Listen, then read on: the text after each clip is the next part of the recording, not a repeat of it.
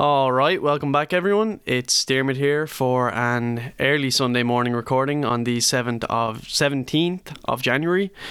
Joining me this morning is Roisin O'Shea. Hey. Dave Murphy. Hey. And Owen Burns. What's the crack? We have an absolutely packed out week of news to discuss, so we might just get right into it with the biggest story of the week, the Mother and Baby Homes report. So at this stage it's well covered, but this week the Commission of Investigation report into the mother and baby homes was leaked and then subsequently published by the government. It found that some 9,000 children died in mother and baby homes between 1922 and 1998, which was about 15% of all those who entered the institutions.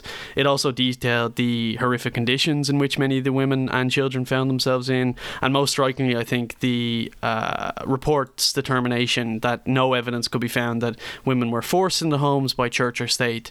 And then we had the government, specifically Martin and Josepha Madigan, at the press conferences seeking to shift blame onto society at large rather than examining kind of the societal influence of the church and state and how they influenced this whole process. So what did people make of this? Honestly, I just have been alternating between weeping and yelling all week. This whole thing makes me fucking furious. It also doesn't help that in my personal case, I've been for the last few weeks researching and writing an article about the historical oppression of women in Ireland by the state and Catholic Church for Rupture's Next magazine. So I'm just head deep into a bleak fucking rabbit hole. And what just pisses me off about it is, obviously the contents of the report is fucking shocking, and this institutional monstrosity is disgusting and infuriating. But just point after point of the government response is honestly what makes my blood personally boil. This thing, that you mentioned, Dermot, of them refusing to accept responsibility, this shifting of blame onto other people, also this outright denial of witness accounts, where they say, many witnesses gave blatantly incorrect testimonies. There's also they're just totally ignoring anyone who was forced into adoptions or any illegal adoptions that happened outside of mother and baby homes, which was incredibly prevalent as well in terms of women giving birth in hospitals, signing forms under sedation, also single mothers if they never stepped into these homes, so they're just not really talked about. And the bit that honestly gets me is, I can't remember who it was, but someone said that it would be unfair for compensation to happen because that would be the current generation taking on the wrongs of the past generation. As if, the survivors of these homes are not current. Not only are there many women and men who were born in these homes still alive, there are mothers still alive. They're not all gone. A lot of the nuns are dead. The women are not. Personally, there's a close member in my family who was in an industrial school. She's not even in her 60s yet. These women are still here and they're being gaslit and ignored and denied. And it's a really clear message, which is that we, the women of Ireland, can go fuck ourselves. I think what Roisin's saying there about it being a gaslighting kind of project by the government is probably the best way of explaining it. I read through some of the report when I possibly could, and a lot of the explanations by the government are just pure absolute drivel. Going back to that point you were making about how, it's, the financial redress for the past wrongs of a present generation paying for the previous earlier generations is absolute crap, and that is just the nicest way of saying it. I could say a lot worse things with a lot more vigor and a lot more aggression, but it's actually so annoying, because the point of these investigations is not to not clear the names of the people that are involved in any sort of inquiry. The purpose of it is a retrospective look or current look at the problems that are going on, right? By saying that these people cannot be punished for, instances that they're not, for people who aren't there anymore or who aren't involved in these institutions anymore, will put current blame on the mistakes of the past is absolutely just crap. And the thing is, the state is still involved with the church. The state still gives money to the church to run hospitals, to run institutions. I remember reading in Rupture, it's something like 5 institutions received 1.3 is it 311 billion euros alone? I could be misquoting that slightly, but roughly about €1 billion to these institutions. They're still connected, and yet the government is saying, no, this is society, this is your guys' fault. Like, the only way we can redress this is by seizing the lands of the church and using that as recompense to people who suffered, giving proper financial support. This gaslighting by the government is just absolute tosh. Yeah, I think like this report should be like expunged, like the government should reject it, because like over the last 10 years there's been a change in attitudes in terms of this.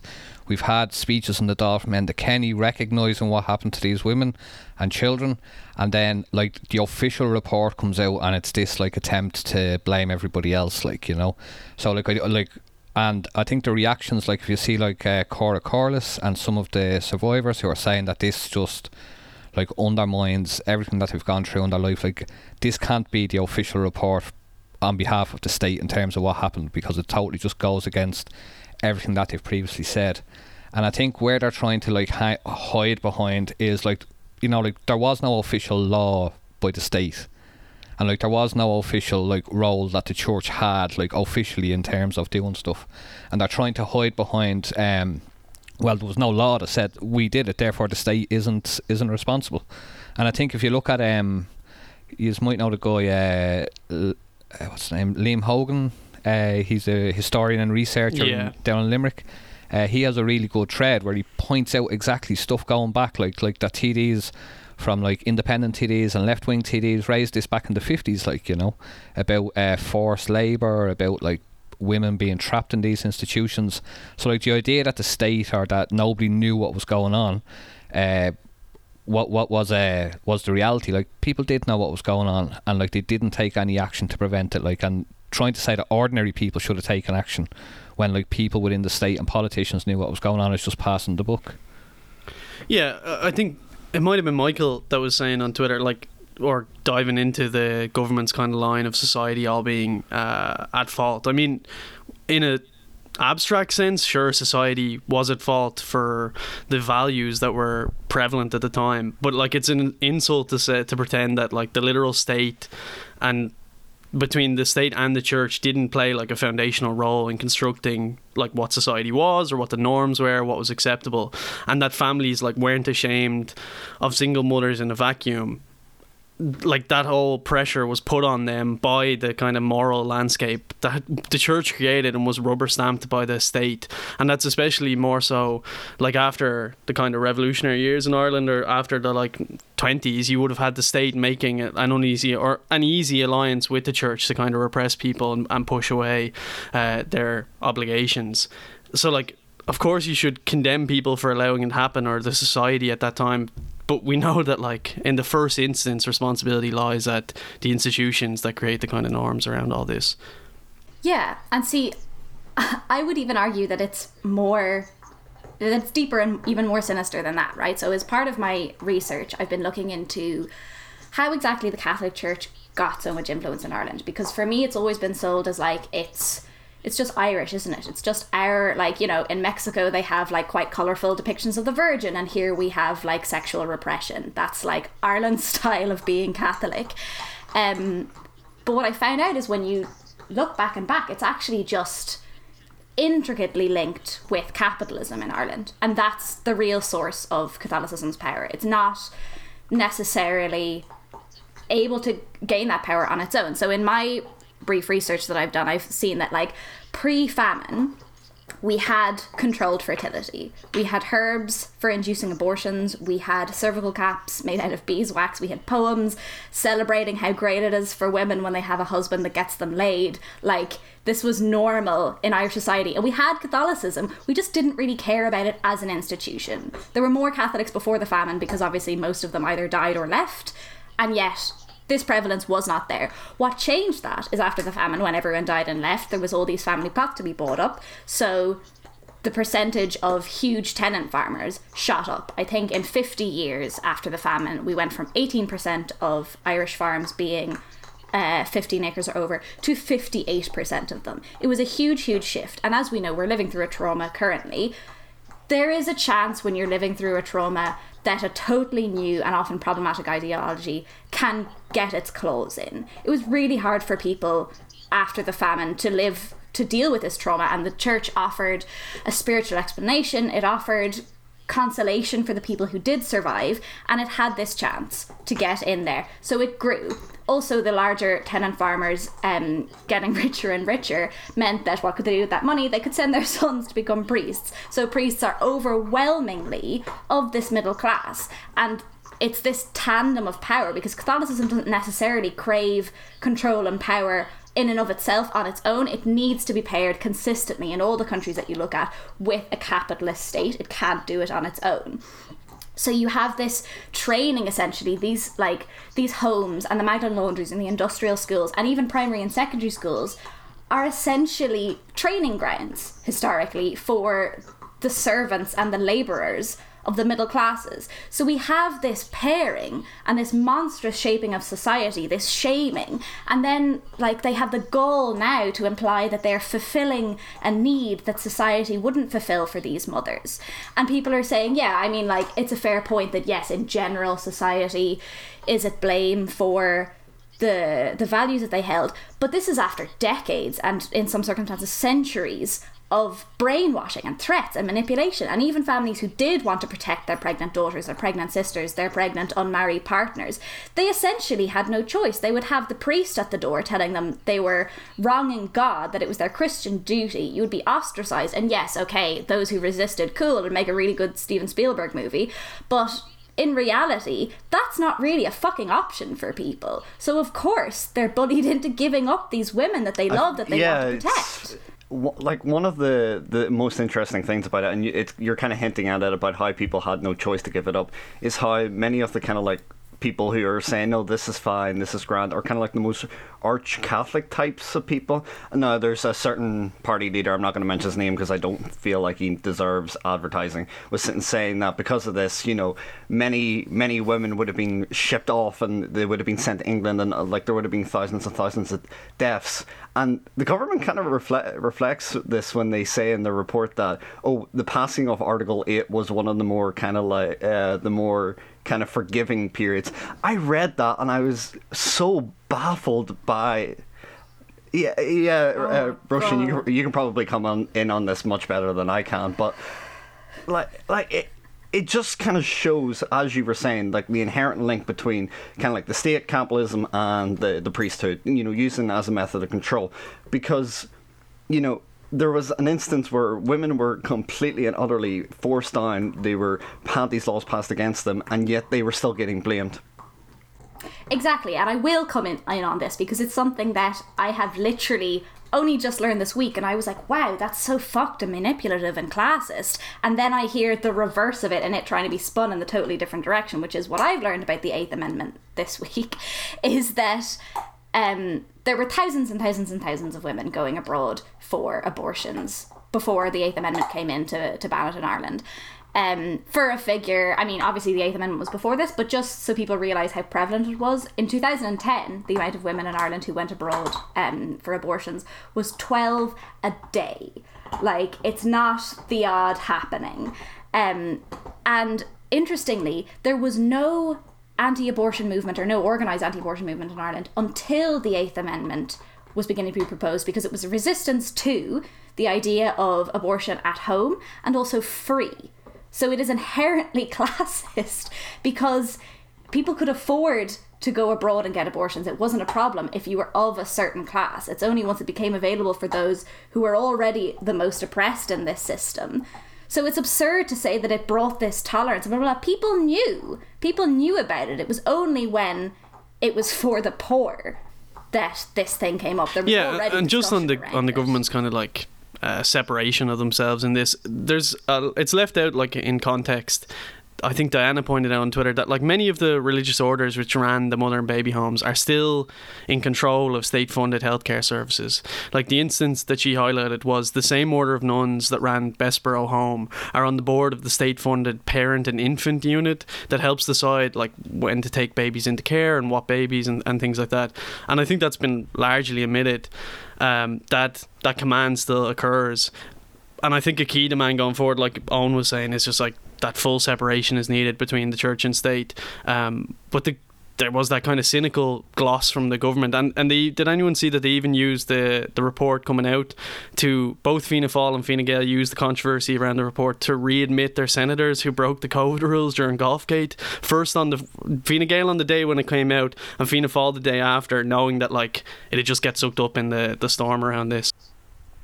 Yeah, and I think like, do you know, like it's like the last mother and baby home closed, you know, like I think the end of the 90s or the noughties, but like the same type of attitude that existed then has been carried on, like, you know, in particular like single mothers aren't locked up in institutions anymore and their children aren't taken off them, but like there is still a stigma against single mothers, like I remember growing up, like, so back in like late 90s noughties, like it was a bigger thing, like it was more to the fore, but it still actually is really prevalent, like if you think about it. So like I was looking there, like, so in 2012, like, so, you know, relatively recently, like Fine Gael TD was accusing like single mothers of being the major drain on social welfare.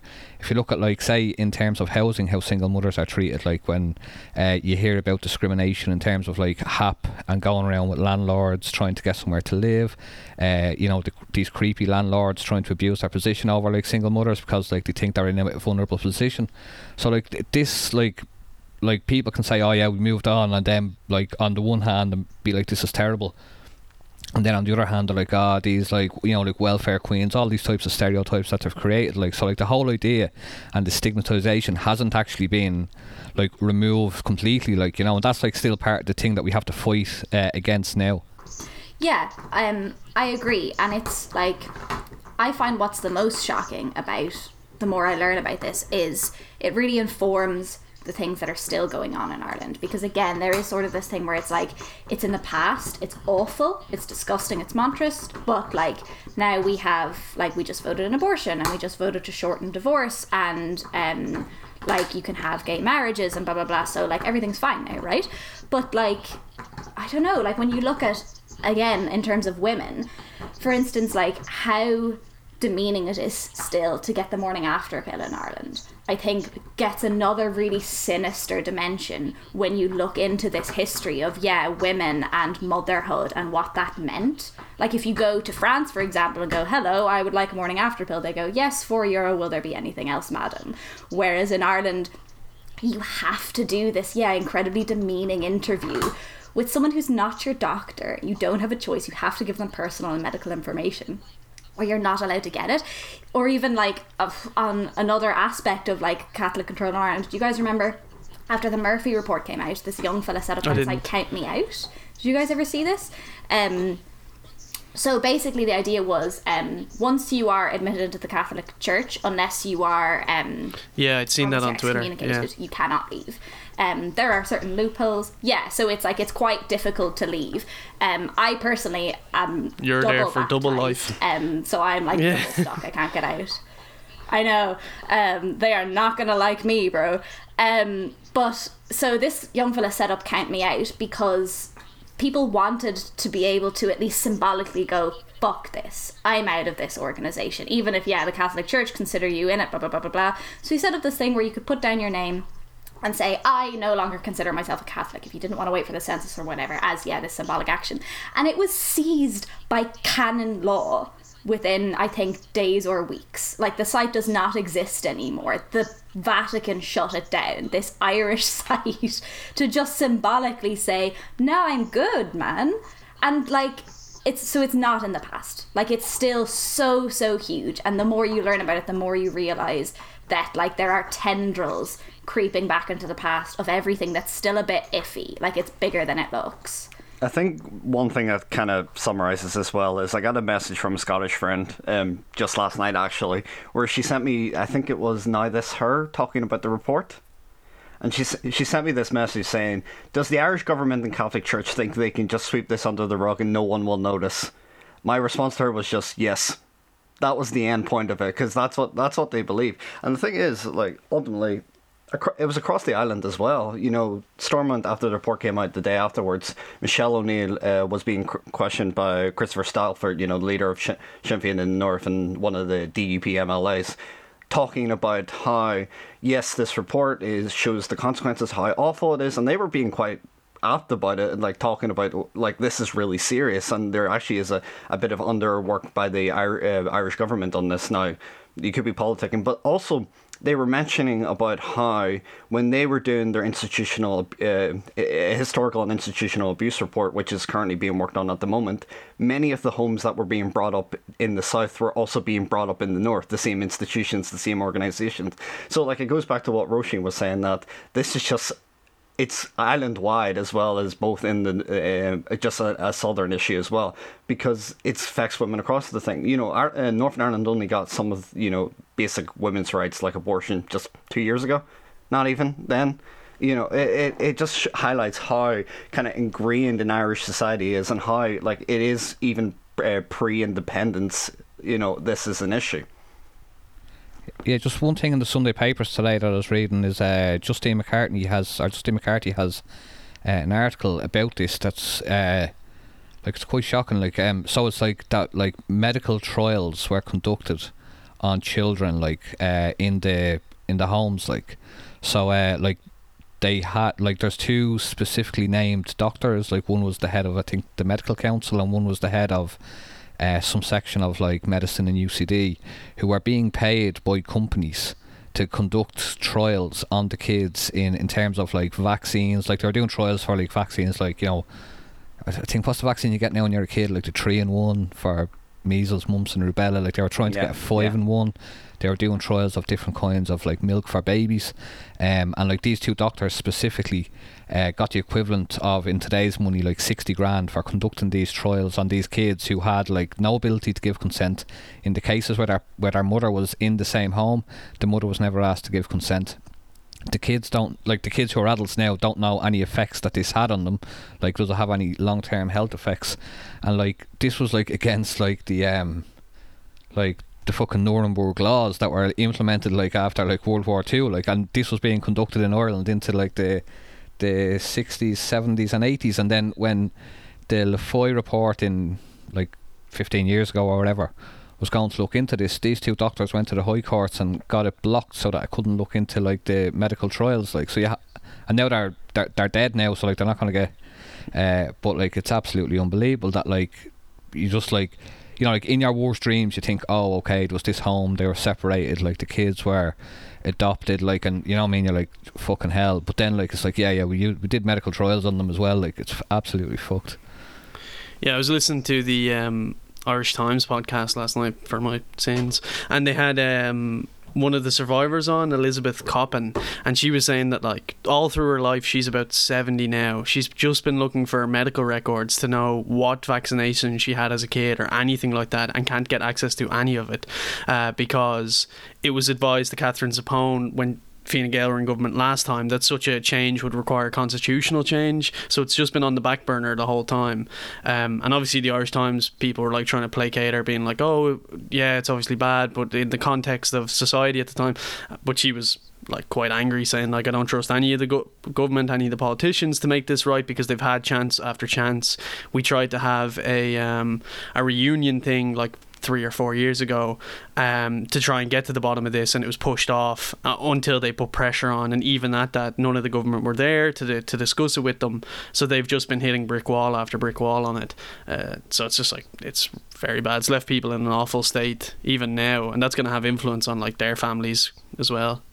I know there's a campaign starting up about access to the adoption documents as well, which is starting. So I know a lot of people can't campaign and do a lot of the things that they usually would be going onto the streets, but like I think there is going to be a positive outcome on this, where people are going to be demanding the state to actually the state and the Catholic Church, excuse me, to I'm going to look that up now. It's yeah, there's a petition. We might stick it in the show notes. I will, yeah. Birth certs for adoptees now. Yeah, because again, like I've seen tweets from people who are sitting saying that like I've had family members who were looking for children that they lost in these industrial homes, and they just can't get it's so grim. That's it at the end of the day, but they can't get access to the the documents, so there's now a campaign to try and get access to these documents so people can try and reconnect. So there could be a positive outcome on this. There just needs to be a lot of on the ground campaigning and a lot of grassroots work on it, and definitely it should be a good outcome. Yeah, I'll stick the link to that petition in the show notes, and if there's anything else, obviously. But like, I think we'll probably move on to the next thing. I think the other major ongoing story at the moment is just the immense surge in COVID cases. So over the last 2 weeks, Ireland has been number one internationally in the spread of COVID cases proportional to our population. On the last podcast, we discussed the correlation between the growth and the government's decision to ignore the public health advice, open up non-essential businesses, gastropubs and all the rest in December. And following on from what we were saying, I think what we were saying about the mother and baby homes, you see a similar rejection of any fault from the government and a placing of blame on like an amorphous public or like society as a whole. You had like Donnelly, Martin and Varadkar at different times over the last 2 weeks appearing on the media just to refuse to accept that they made any mistakes that in leading to Ireland's worst performance. And yesterday I think we had like 3,200 cases with 60 additional deaths, and that's all happening in the context and like a breakdown in many of the hospitals, news of new strains and variants emerging from like Brazil I think it was, and Japan too, and some issues now with the vaccine rollout. What do people think of this so far? Well, it's just like any time Ireland's like top of the league for anything, it's usually for something bad, like, you know? And I think like this is just continuing the trend, you know. I think that the Eurovision. Yeah.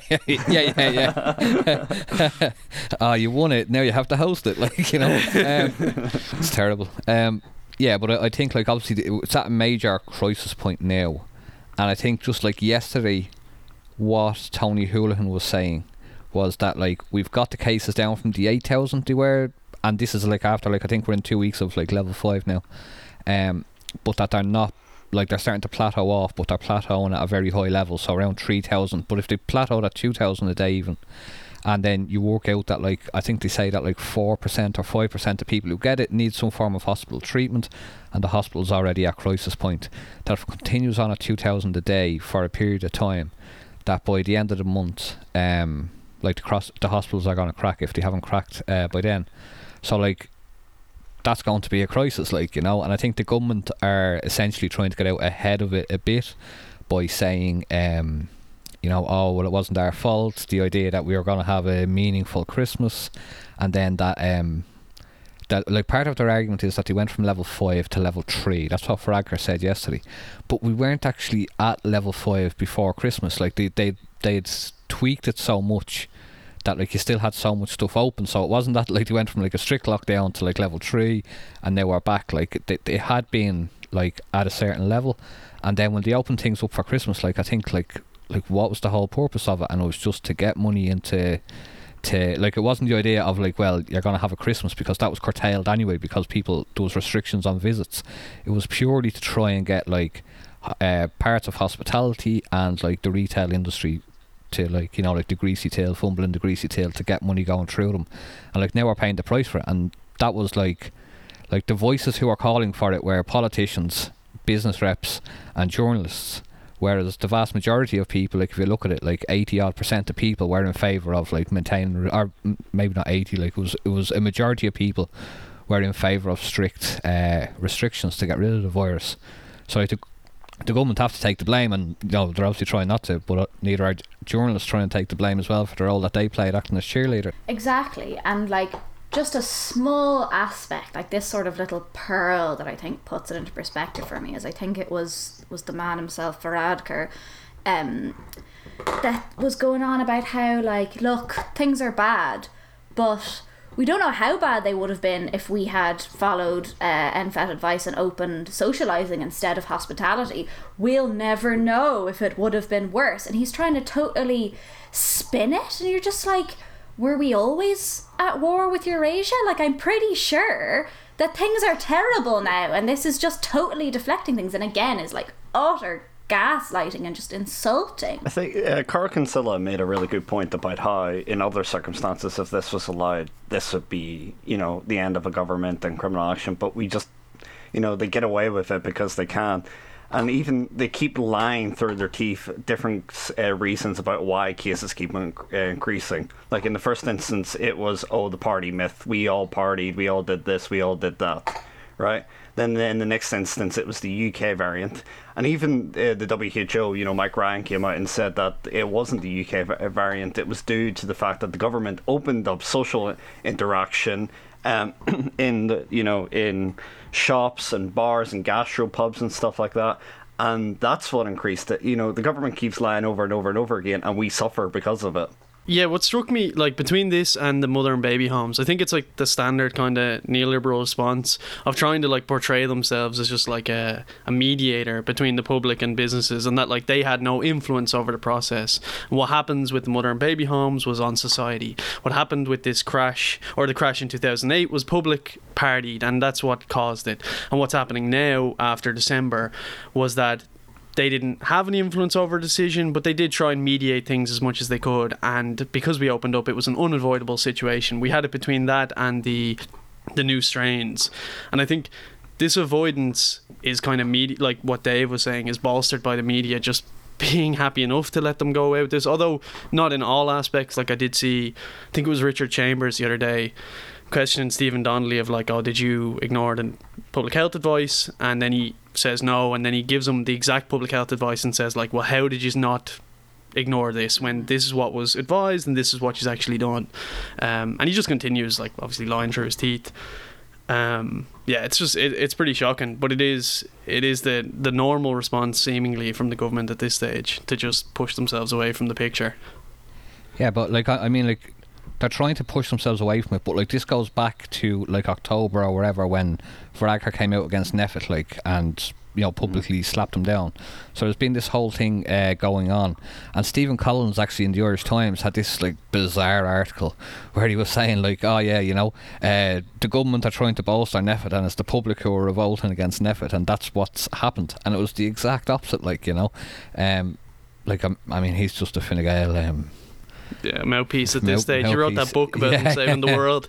But like, I think like if you look at like the last week in particular, it's really exposed the government's like strategy in terms of that they've put all their eggs in the basket of the vaccine, and between now and the vaccine being rolled out, which they seem to be making hames out of, like, there is no strategy for being able to continue to live with, you know, this idea of living with the virus, because you can't choose to have everything opened up and not have cases.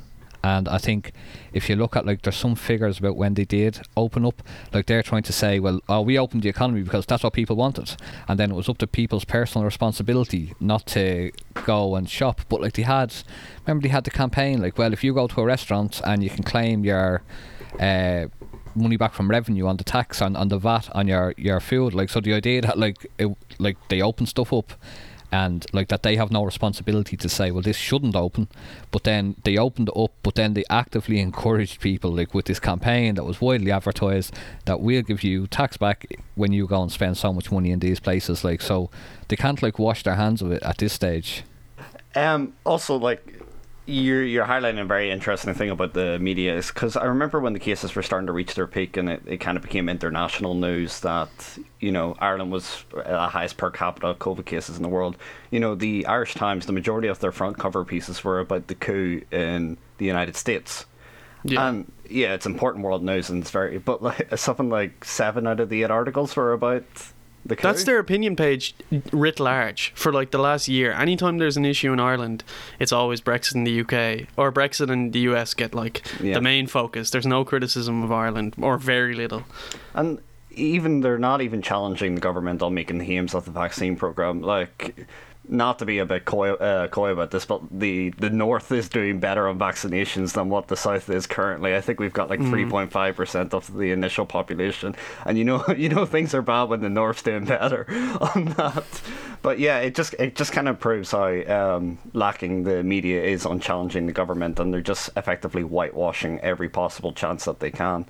Yeah, I think there's one specific article that I wanted to have a little read through as an example, I think, what we talked about, and that's by one and only Pat Leahy from the Irish Times from January 9th, and in the title he states that like it's proposed around like that it hangs in the balance if the pandemic will change the political landscape. And he goes through how the financial crisis was a great disruptor of Irish politics, and asks if the pandemic could have like a similarly revolutionary effect, although not in the way we'd hope. And he says, like, most of it is rubbish, but for our purposes, I think the most revealing parts come in the second half, where he gives his own kind of assessment of things, and I think it's what we've seen from a lot of the pundits up to this point. He says, like, my own view is that the government had no choice but to open social and economic life before Christmas. If the pubs and restaurants hadn't been opened, there would have been a bacchanalia of parties at home. Like, Pat Lee does that thing where he says, like, a bacchanalia of parties and stuff like that is what caused the issue, when, in reality it is still back on the government. And this just kind of proves what kind of the likes of Pat Leahy and other kind of commentators do, which is whitewashing the government's mistakes for, like, a connection between the media classes and the governing classes. It's baffling. One, like, tiny little thing, and I think it is, I just want to mention it because I think it is closer to the beginning of the article. I know the worst of it, the guts of it, are in the second half, but I think early in the beginning there's one little 2-letter word that he uses where he's like, if the crisis gets worse, it could leave permanent scar. Oh no, guys, this might not be fine. And it's like, loads of people are unemployed for the loads of people are dead this year. Like, loads of people are dead. Loads of people are grieving. Loads of people are like even in terms of me, I'm quite privileged in how 2020 treated me, but I'm unemployed for the third time. I haven't seen my family in a year. I'm supporting friends who are grieving the loss of loved ones and afraid of losing other ones. Like, what planet does this if come from? And if it gets worse, it will. It's like, no, it got worse. It's done being worse. It's getting worser, but we've gotten to the worst that leaves permanent scars. Like, where have you been? I think the worst for them is if the entire population's wiped out, Like, as long as they're fine, it's grand, because, as you said, there's going to be a mental health impact of this. I know plenty of people who are now suffering, who are trapped in houses, accommodation on their own, because that's just how it is. We've just came out of, we haven't even came out of, the recession in 2008. People are still suffering the economic consequences of it. We've got a pandemic on top of that, which is going to have more economic consequences. But they're saying everything's going to be fine, business is normal, everything should be grand. But I think part of this article that Leahy has is a response to an absolute battering he got on Twitter over an article he had pre-Christmas where he was he had him and a number of other Irish Times people and people across the media generally had articles where they were saying, look, now we need to reopen, and then Pat Leahy in particular over Christmas got walloped out of it, and then he came back and he was like, oh, I haven't been on Twitter in a few days, I see that people are unhappy. And he obviously was on Twitter because his phone was obviously glowing 24/7. But this article is a response to him getting walloped out of it on Twitter, and he doesn't give the arguments that were made against it. He's giving one side of an argument. So you don't know what happened on Twitter. You read this article, you're like, fair play, Pat. You're missing one. You're missing one half of the argument, And I think he does stuff. He's like, well, nobody would have seen this amount of cases. Yeah, I have that part here. It's gas. He says it was plain, retroactively trying to say, oh, well, who would have known? It was plain that there would be a price to pay for the increased cases in late December and restrictions in January. That was the implicit trade-off understood by everyone. Yet nobody suggested the price for Christmas would be so severe. Obviously, no one would have been happy to pay it. Even Rise TD Paul Murphy, the Dáil's most consistent advocate of a zero-COVID strategy, who warned repeatedly about opening hospitality, foresaw only 500 cases a day in Christmas. In fact, there was twice that number. For all the fierce finger-pointing, neither Murphy nor Holohan nor Philip Nolan nor anyone else was warning of several thousand cases a day. And I mean, obviously no one pinpointed the exact number that was going to happen, but Paul was saying at that time that this is going to go wildly out of hand, and we were being advised by NPHET that it was going to go wildly out of hand. But he's trying to say now oh well, we knew it was going to get a little bit worse, but I never knew personally when I was saying it was the right thing that it was going to get this bad. Yeah, and I think it's part of it is how I think people like Pat Leahy see politics and elements of the media. So if you look at it before Christmas, take for example this whole thing everyone was having house parties. That was put forward around when the meat plants were were open. And then it was like, we'll reopen workplaces because business needs it, and then like all the cases were like private household cases, and like people were getting COVID off people in their own household, but it came into the house from outside. Like, it didn't like break into the house at night, like, you know, you woke up in the morning, COVID was waiting to jump on you, like, you know, as you came downstairs, like. So like, it was being brought in, and like, it's how they see politics. Like, they see it as like a balancing between like the political class and the business class, and they're the people that are listened to, and then the people on the bottom are the people who don't know better. And we saw this during the austerity years, where it was like, we have to have austerity, and they all went out and said, like, well, there's hard choices to be made, people at the bottom are populists, they don't know what they're talking about, you know, and that it's like politicians and the business class who know best.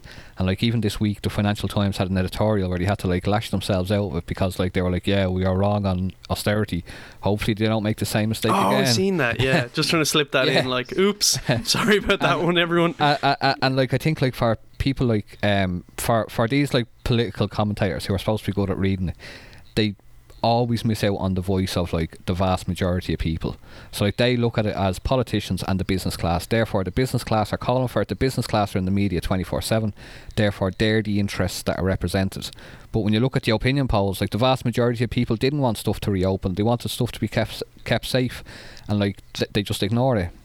And it's the same, they ignored it during repeal, where they were like, oh, this will be close, like, you know, and then they were trying to present this new Ireland had been born when it had existed for ages. It's just that they didn't know about it. And like, you look at stuff like water charges, of course people will pay like £2 a week for water. They just totally miss everything, because like, they're only focused on one particular section of society, and it just skews all their analysis. Yeah, exactly. And like you pointed out about the referendum, and they're like, oh, this new Ireland that's been born, it's like, yeah, well, that's very convenient for you to be like, we are the midwives of this new Ireland, when it's like, no, this has been around, don't take credit for it. And also, like, when the majority is present in the media, especially over COVID, there's this weird sneering tone, like, you know, fucking Spin Man Pat, I think, had another article later in the week, and he has this quote that I've written down because it honestly has just like baffled me, where he goes, one of the peculiarities of this country is that people think the state is useless at most things, but nonetheless expected to perform wonders to improve their lives and society. When it's like, well, yeah, like, they like campaign on the idea of improving lives and society, so we elect them hoping they will improve our lives and society, and it's this weird tone where it's like, because yeah, the media like does not criticize our politicians unless it's very safe and very trendy to do so.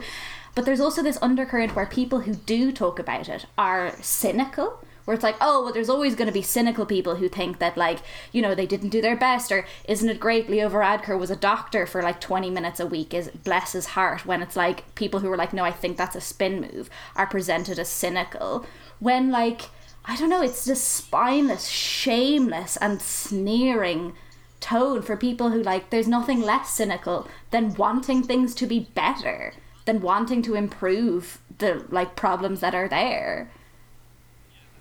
Yeah, I think what Dave was saying, like, that's all true, and these people are wrong, but I don't think they're wrong in a vacuum. Like, people often question, how do they get these things so wrong? And I think an aspect of it is that, like, they are surrounded by government, people they know in the government, business types, all that sort of stuff, and that obviously influences their own perspective, and they have their own biases.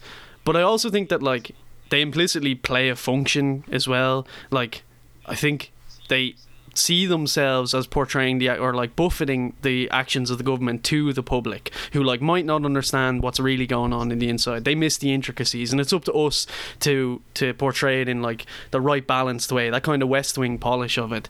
And I think that's an international function of the media, to act as like that arm of the state and to polish off actions of like ministers or the government or even like big business, and then while at the same time punching out at things that are outside the norms, which is often like the socialist left or whatever, and that's why you see that bias come through. And I think you can see that in this next line where he's saying you can argue, of course, that the government should have foreseen it, but you cannot argue that they did not and instead chose to ignore it. So he's like precluding the idea that anyone could reasonably think that they understood the difficulties, but they chose to like downplay the risk, or that they chose to make a different decision because it favoured like a different sector of society. So it's just like, that's interesting, I think. There's a funny part as well, because he says, this is his citation for all of this: the private view of one senior health expert is that socialisation got us up to 1,000 cases a day, and the new variant did the rest. That won't be definitively known for some time. And I mean, well, like, what senior health expert? There's been plenty of senior health experts. Again, there's no credentials, there's no nothing. Like, this could be any sort of health. It could be a pediatrician. It could be a, it is mad because one health expert has this opinion. That's the only opinion that the masses should hold effectively. It's complete madness. What's your man's name from the WHO who came out during the week? Ryan, is it? Mick Ryan, yeah, and he was the one like came out and said my own country has been pretty crippled. But let me add that this was not due to this was due to increased social mixing and reduction of physical distancing. He said the new variant strains have not been a driver of transmission, and I mean that's coming from the WHO. It's also come from NPHET at the start, in December, at the time, and now in retrospect. Yeah, and that's just completely shut out. It's hilarious when like you have like people who are experts who like they'd usually quote with confidence, like the media would quote these people with confidence. So say when in particular when when it was everything is going brutally in the UK now, and like Ireland was comparing itself to the UK or to the US, and like they quote the WHO was like, the WHO says X, Y and Z about how bad, a little name drop, about how bad they're handling it over there, but then when they say something about how bad it's being handled over here, it's like they're just like some like skeptic or fringe guy, and they're like, yeah, this guy Ryan from the WHO doesn't know what he's talking about. And they're trying to like probably defend. He probably is generally quite favourable to the government if he's in WHO. I can't imagine he's too. I mean, Leahy actually summarises that towards the end of the article as well, where he points out that the government just needs to keep pointing to the United States and the UK and point out how badly they've handled it constantly over and over and over again. So, yeah, again, it kind of just summates that. But, like, there was a classic example there, like, a few days ago, last week or the week before, where, like, Boris was like, we're going to give people, like, the first shot of the vaccine, and then, like, I know, like, the company said give it a second shot within 21 days, but we're going to give it, like, 6 weeks later because we want to spread it out to everybody. And, like, the papers are like, fucking Boris at it again, mad ideas. And then, like, over in Ireland, like, 2 days later, it's like, well, should we not consider it, it might be a good idea. And it's just like, Britain will do it 28 days later and we'll do it 27 or 26, which is better than them. 28 days is an awful choice of words there, like that 28 days later. I know, oh god, yeah, like, can they not smell the fucking Irish? It's actually funny that they were the point about like how we want to distribute it to as much people as we possibly can, but I actually got sent a text just before we started recording here of a pal who's living in Scotland of it was a report between a doctor in Oldham in England, I think I'm pronouncing that Oldham, where the doctor was getting absolutely hammered by the media for bumping homeless people up on the vaccination list in his local GP. And they were sitting saying, do you not care about vulnerable people who, need the vaccine? And, what about other vulnerable people? What about the elderly? What about, care workers? They kind of did this, like, moralistic sort of argument about, what about our most vulnerable in society? Yet they were railing against him for vaccinating homeless people, possibly one of the most vulnerable groups ever. I know this isn't within an Irish context, but it just kind of shows like the depravity of how these things are dealt with. I'm relieved by the fact that, as far as I know, I'm ahead of all of you in the vaccine queue. So suck it, losers. Are you frontline? No, but I work in food production, so I'm after frontline workers. I'm like there with sort of like essential to the running and maintenance of society. So, I win. No, I think I'm down like March next year or something, like. Yeah, same as myself. I think I'm summer according to the Northern. Yeah, I'm summer. Why would that? Oh, because you're going to be in the UK. Is that because you're going to be in the UK? I'll be back in Scotland, so I will be qualified for the. Look, Yeah, but you'll get that. You won't even get the license stuff. They're just putting anything on people over there. So you'll all be able to go out, like, and I'll be stuck in my house for another year, you know. By the time I get out, like, I'll be an absolute. Someday if we can do some illegal. Yeah. I seen a gas clip. You know that Simpsons clip where it's all the old people out on the streets dancing and stuff. They were saying that's what's going to be like for the next 3 months. Just a lot of old people in the clubs, in nightclubs and stuff like that. Like, ultimately, like, the more you read about the coronavirus, the more depressing it gets. And I try and keep up with more positive aspects of it. You know, the developing of new vaccines, how different countries are dealing with it. I do feel like you need to do one positive bit of COVID news with like 9 negative ones to kind of counteract it. Because it is so bleak listening to the entire thing. And I don't know if anyone has seen the fact that sea shanties have become a popular meme recently. Have you? I've seen that, unfortunately. You just get stuck in my fucking Why am head I all just the time. hearing about this? Yeah. They're back, Don't worry, yeah. this link's back. So, like, I think there was a video going around on TikTok of a guy singing a sea shanty, and it just became this very popular meme. Yeah, like Jon Snow, who's a Channel 4 presenter, getting involved in it. But I saw this tweet the other day, is like, why are sea shanties popular again? It's not like everyone is simultaneously experiencing a seemingly endless labour-filled test of their resolve. Weird. So I think that basically sums up dealing with the coronavirus, and like looking at how badly the Irish government is handling in it. And appreciating how solid gold sea shanties are. I mean, they're class. I'm really looking forward to when it's over. Like, I think I've been like on or de-socialised, whatever the word is, like, you know. And You have no social skills anymore. exactly. So like, Oh, God, same. it'll affect everyone at the same time. So when we all go back to work, like, you know, in the office, it'll be like, shut up, you know. There'll be no like soft skills in terms of dealing with people. It'll just be like straight up, shut the fuck up, you know. You know when your mum and dad used to bring you over to people's houses and you used to stand there with your hands in your pockets, like, kind of... Yeah, looking at the ground. At the floor awkwardly, like... Yeah, I feel like I'll just be like, Do you like- hello, fellow human, I am a human. Do you consume food? We should do it together. To be fair, the degree of socialisation prior to the pandemic was like going into the office and just talking about football. Did you see that match last night? Yeah, it was good. Oh, they were shocking or something like that, and then you just go to your desk. Yeah, anyway. you know, like your shit talking skills, like when, you know, people in your job are talking to you, you're just like, talking football or talking about this or that, like, you know, you've totally lost them, you know. I think the big We're having these like real deep, meaningful conversations with people, like, you know, how are you? Well, I'll tell you the truth. I think the biggest like shock after the pandemic's over and things like that is going to be sitting in a pub. Like, when was the last time you sat in a pub? Or do you ever watch clips of people at gigs and stuff now, and you can see them crawling all over each other, and it just makes me so uncomfortable seeing people like It's on top really of each other now, because I'm like, stand apart, Yeah, put your do you mask not, like, on. ever No, watch COVID, you guys.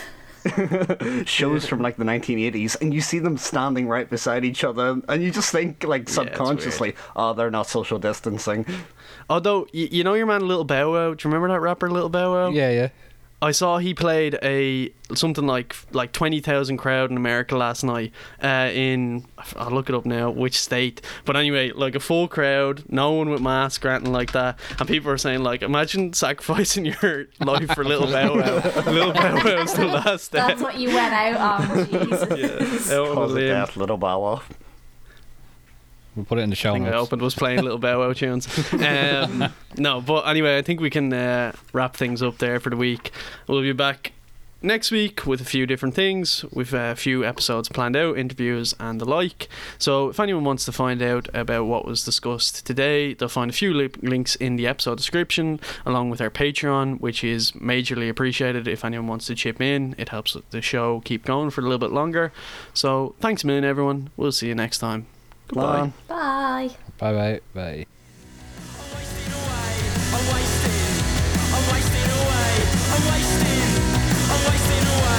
I'm wasting away.